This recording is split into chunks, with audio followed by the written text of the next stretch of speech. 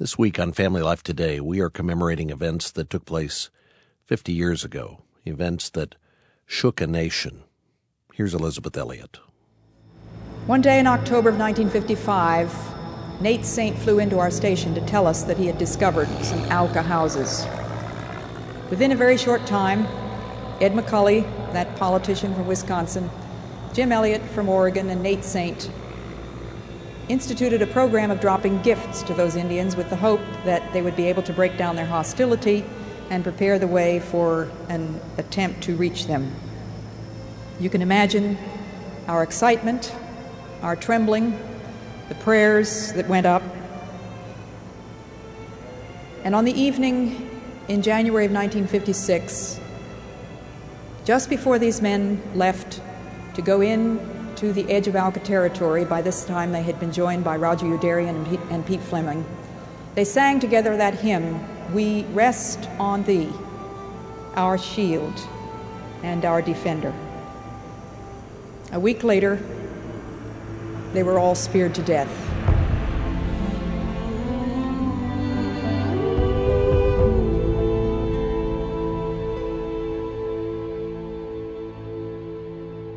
And welcome to Family Life Today. Thanks for joining us on the Wednesday edition, Wednesday, January 4th. Our host is the president of Family Life, Dennis Rainey.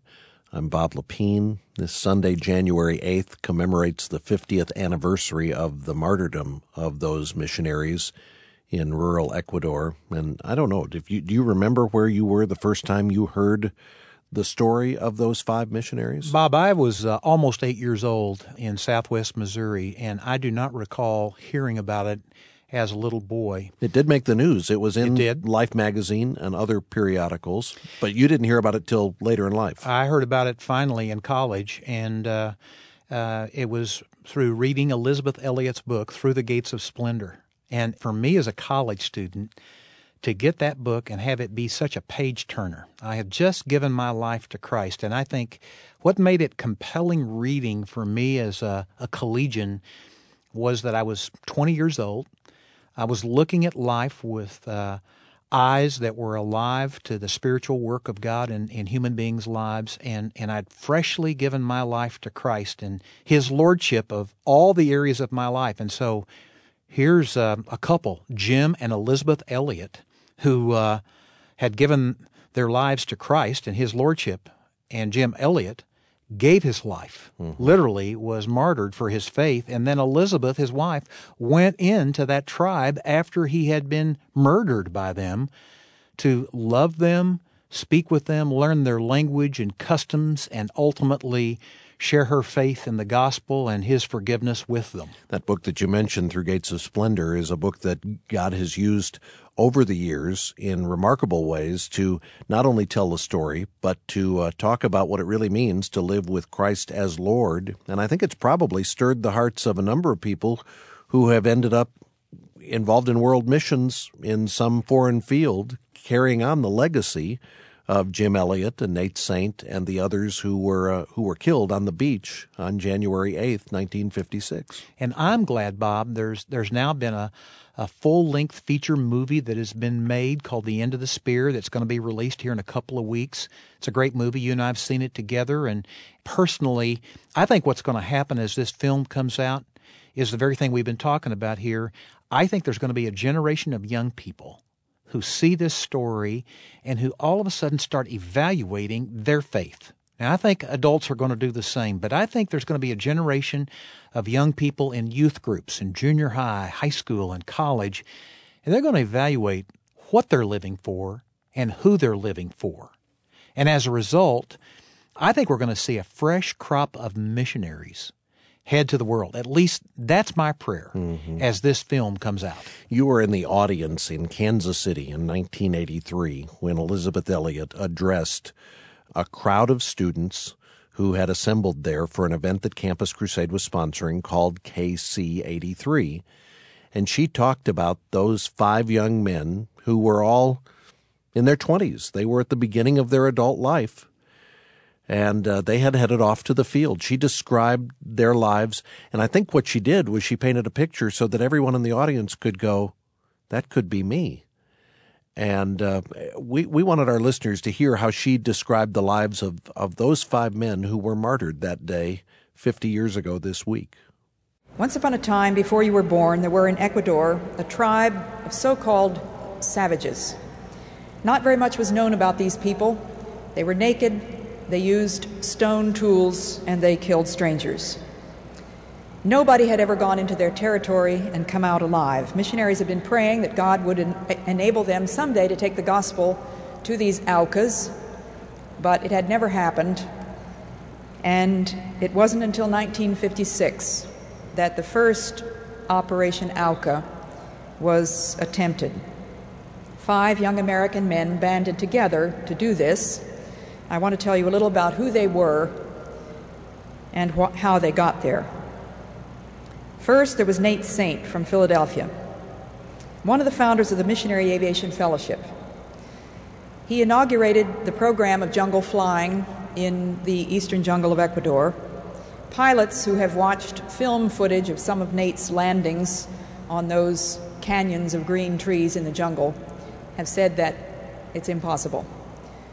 Nate was a genius. He was a rather slightly built blonde guy with a terrific sense of humor, a creative imagination, and an almost fanatical discipline and caution as a flyer. Then there was Roger Udarian, a cowboy from Montana. He went into World War II as a paratrooper, was wounded, and somehow he ended up in the eastern jungle of Ecuador working with the Jibaros, those Indians that you've heard of who used to shrink people's heads and put them up on poles around their houses or wear them on their belts. Really nice guys. The next man was Pete Fleming from Seattle, Washington, an earnest, scholarly type who had a master's degree in literature and planned on an academic career. God had another plan for Pete, and Pete ended up in the jungle of Ecuador, working with the Quechua Indians, reducing their language to writing and beginning the rudiments of Bible translation. Ed McCully was a guy that I knew in college. And when I think back, there's hardly anybody who seemed less likely to me to become a missionary than Ed McCully. He was handsome.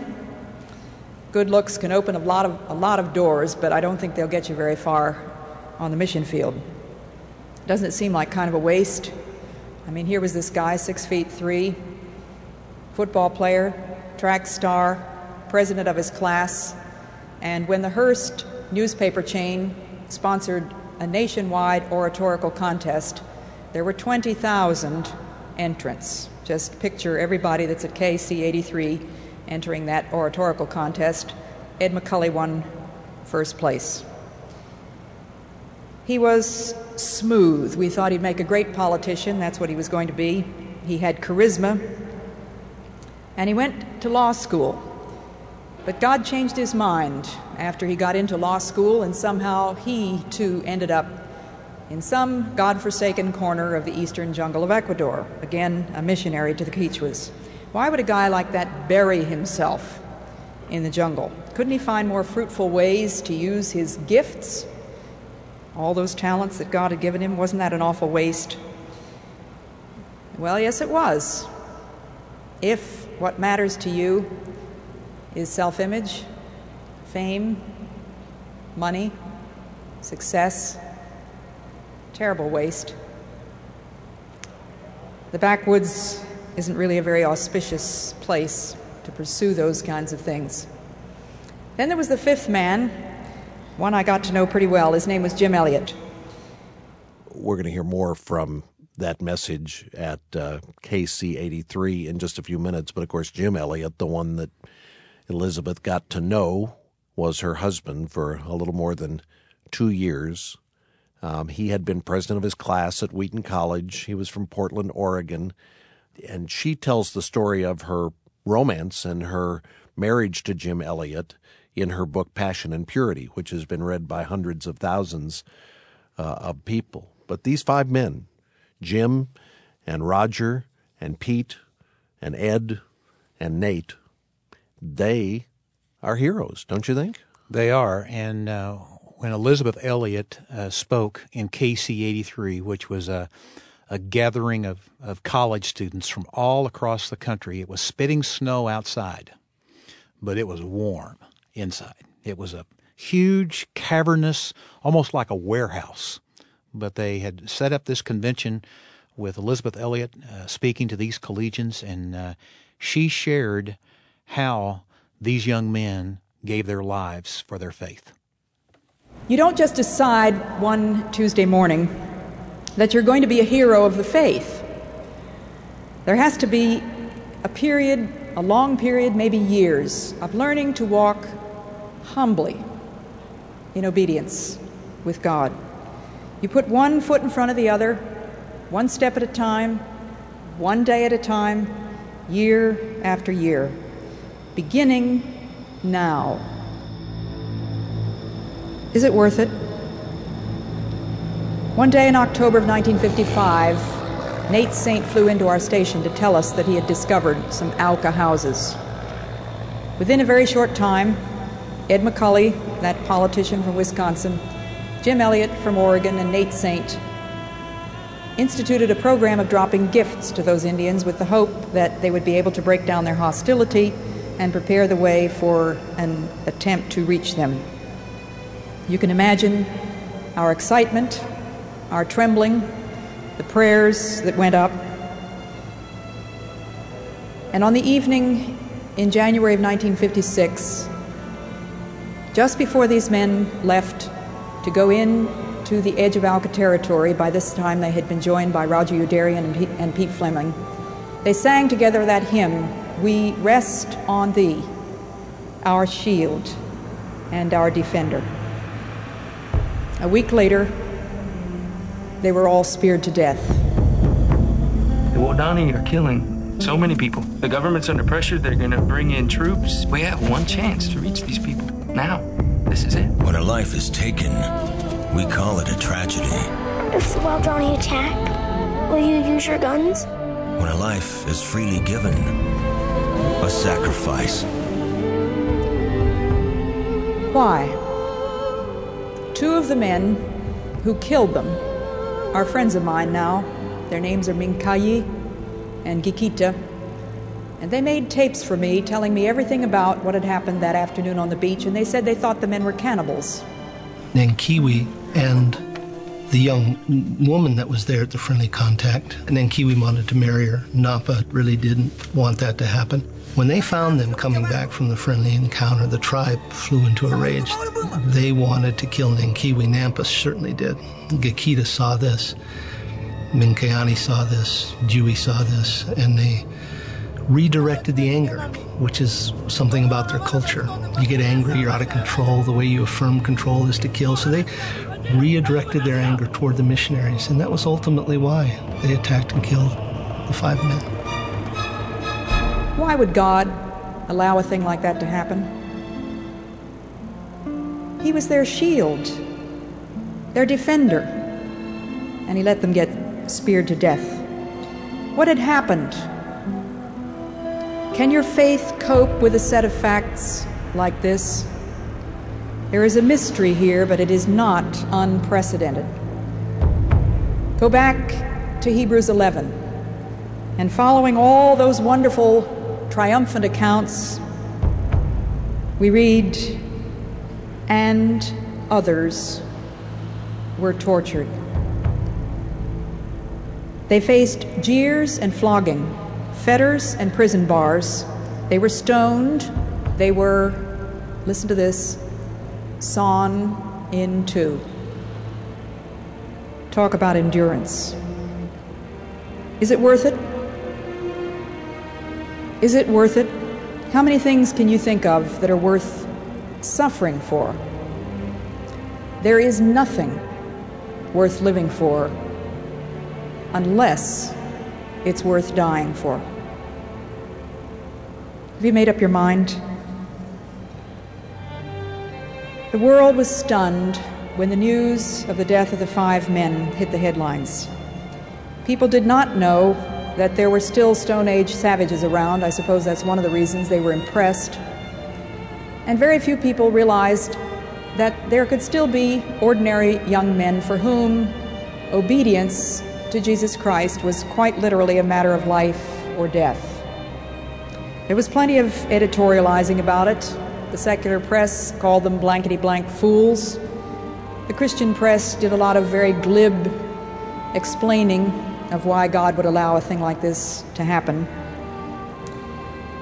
The verse that brought assurance to me was 1 John 2:17. The world and all its passionate desires will one day disappear, but the man who is following the will of God is part of the permanent and cannot die.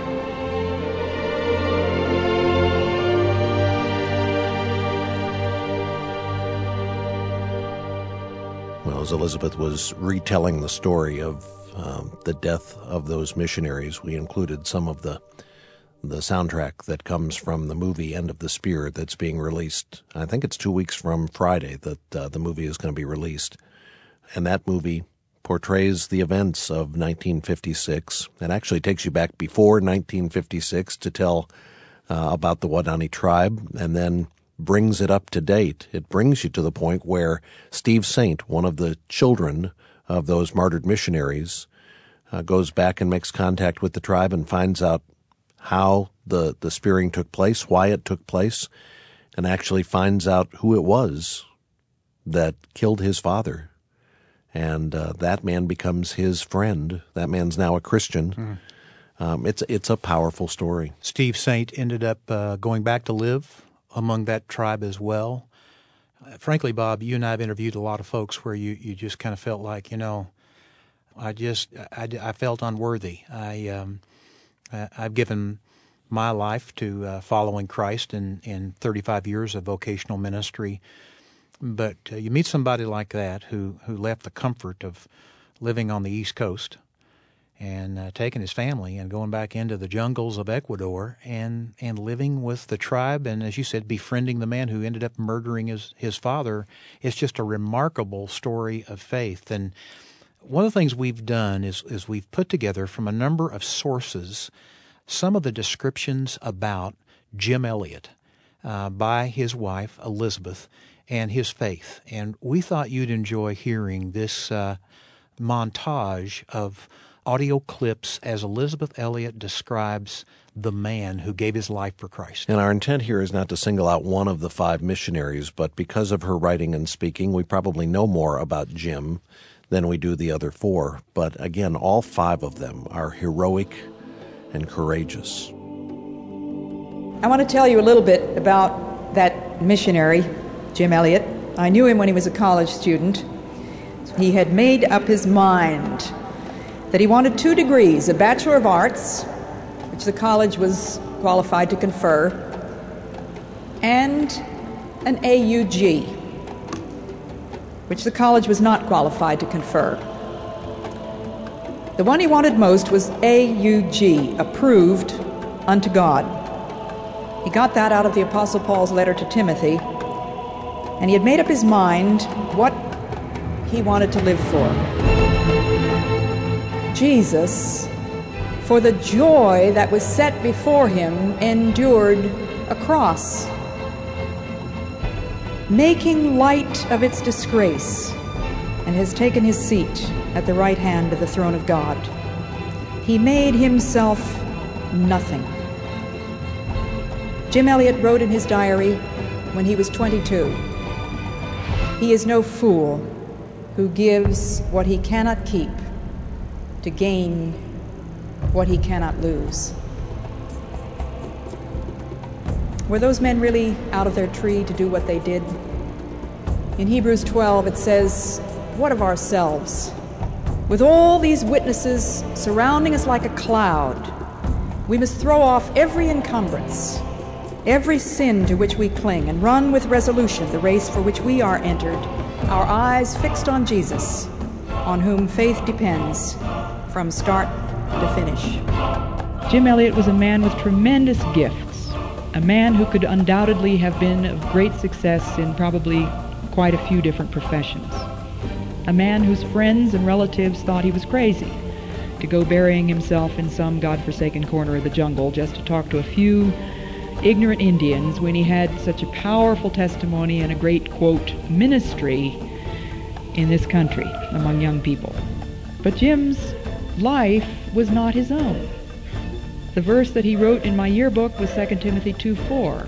A soldier on active service does not entangle himself in civilian affairs.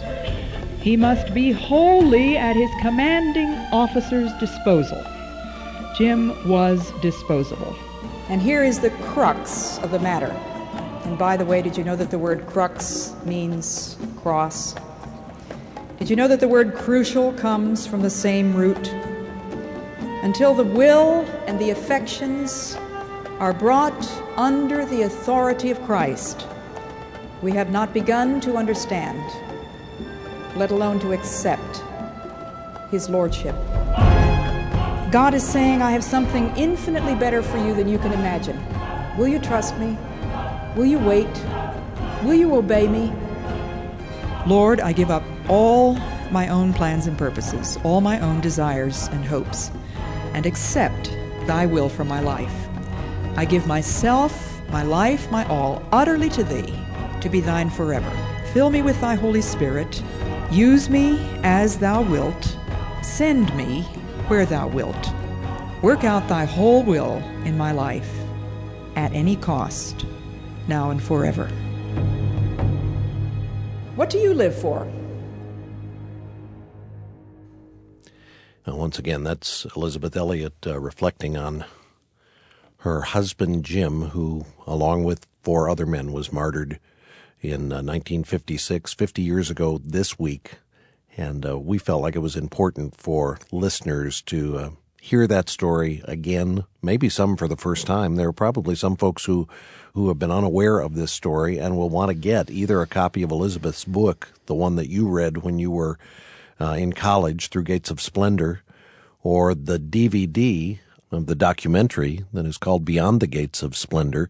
We have both the book and the DVD in our Family Life Resource Center, and the easiest way for listeners to become acquainted with all that took place in those events is to get the book and get the DVD. You can go to our website, familylife.com, click where it says today's broadcast right in the center of your screen, and that should take you to a page where you can get more information about these resources. And if you order both the book and the DVD, we'll send you at no additional charge the CD audio that features the excerpts we've been listening to this week from Elisabeth Elliot. Again, our website is familylife.com. Click the button in the middle of the screen that says today's resources and go there to find out more about the documentary Beyond the Gates of Splendor, about the book Through Gates of Splendor, and there's a link on our website as well that will give you more information about the movie that's coming out in a couple of weeks called End of the Spear. You can watch a trailer for that movie, get more information about the release of it. I think it is January 20th that it's going to be in theaters, and we hope families will attend that movie, End of the Spear. 1-800-FL today, where again the website is familylife.com. And once again, Dennis, I want to say thank you. I know you do as well, to those folks who pitched in at year end and made a contribution to us here at Family Life. We heard from many of our listeners, and I know our team is still going through and trying to open up some of the mail that we received so that we can issue a formal thank you note to those of you who contributed at year end to Family Life today. We really do appreciate your generosity, and I think it is safe to say at this point that we were successfully able to meet the match and take full advantage of the $350,000 match that we had in December. So thanks to all of you who pitched in. We appreciate you standing with us and appreciate your ongoing support of this ministry. Thanks for helping keep us on the air here in this city and in cities all across the country. Tomorrow, we have a special guest joining us. He is the son of one of the men who was martyred as a missionary 50 years ago this week. Steve Saint is going to be with us, along with the man who helped make the movie that tells the story of Steve's dad's martyrdom, the movie End of the Spear. Mark Green is going to be here as well. And we have a surprise guest who's going to be here with them. And we hope you can be back with us. I want to thank our engineer today, Keith Lynch, our entire broadcast production team. On behalf of our host, Dennis Rainey, I'm Bob Lepine. We will see you next time for another edition of Family Life Today.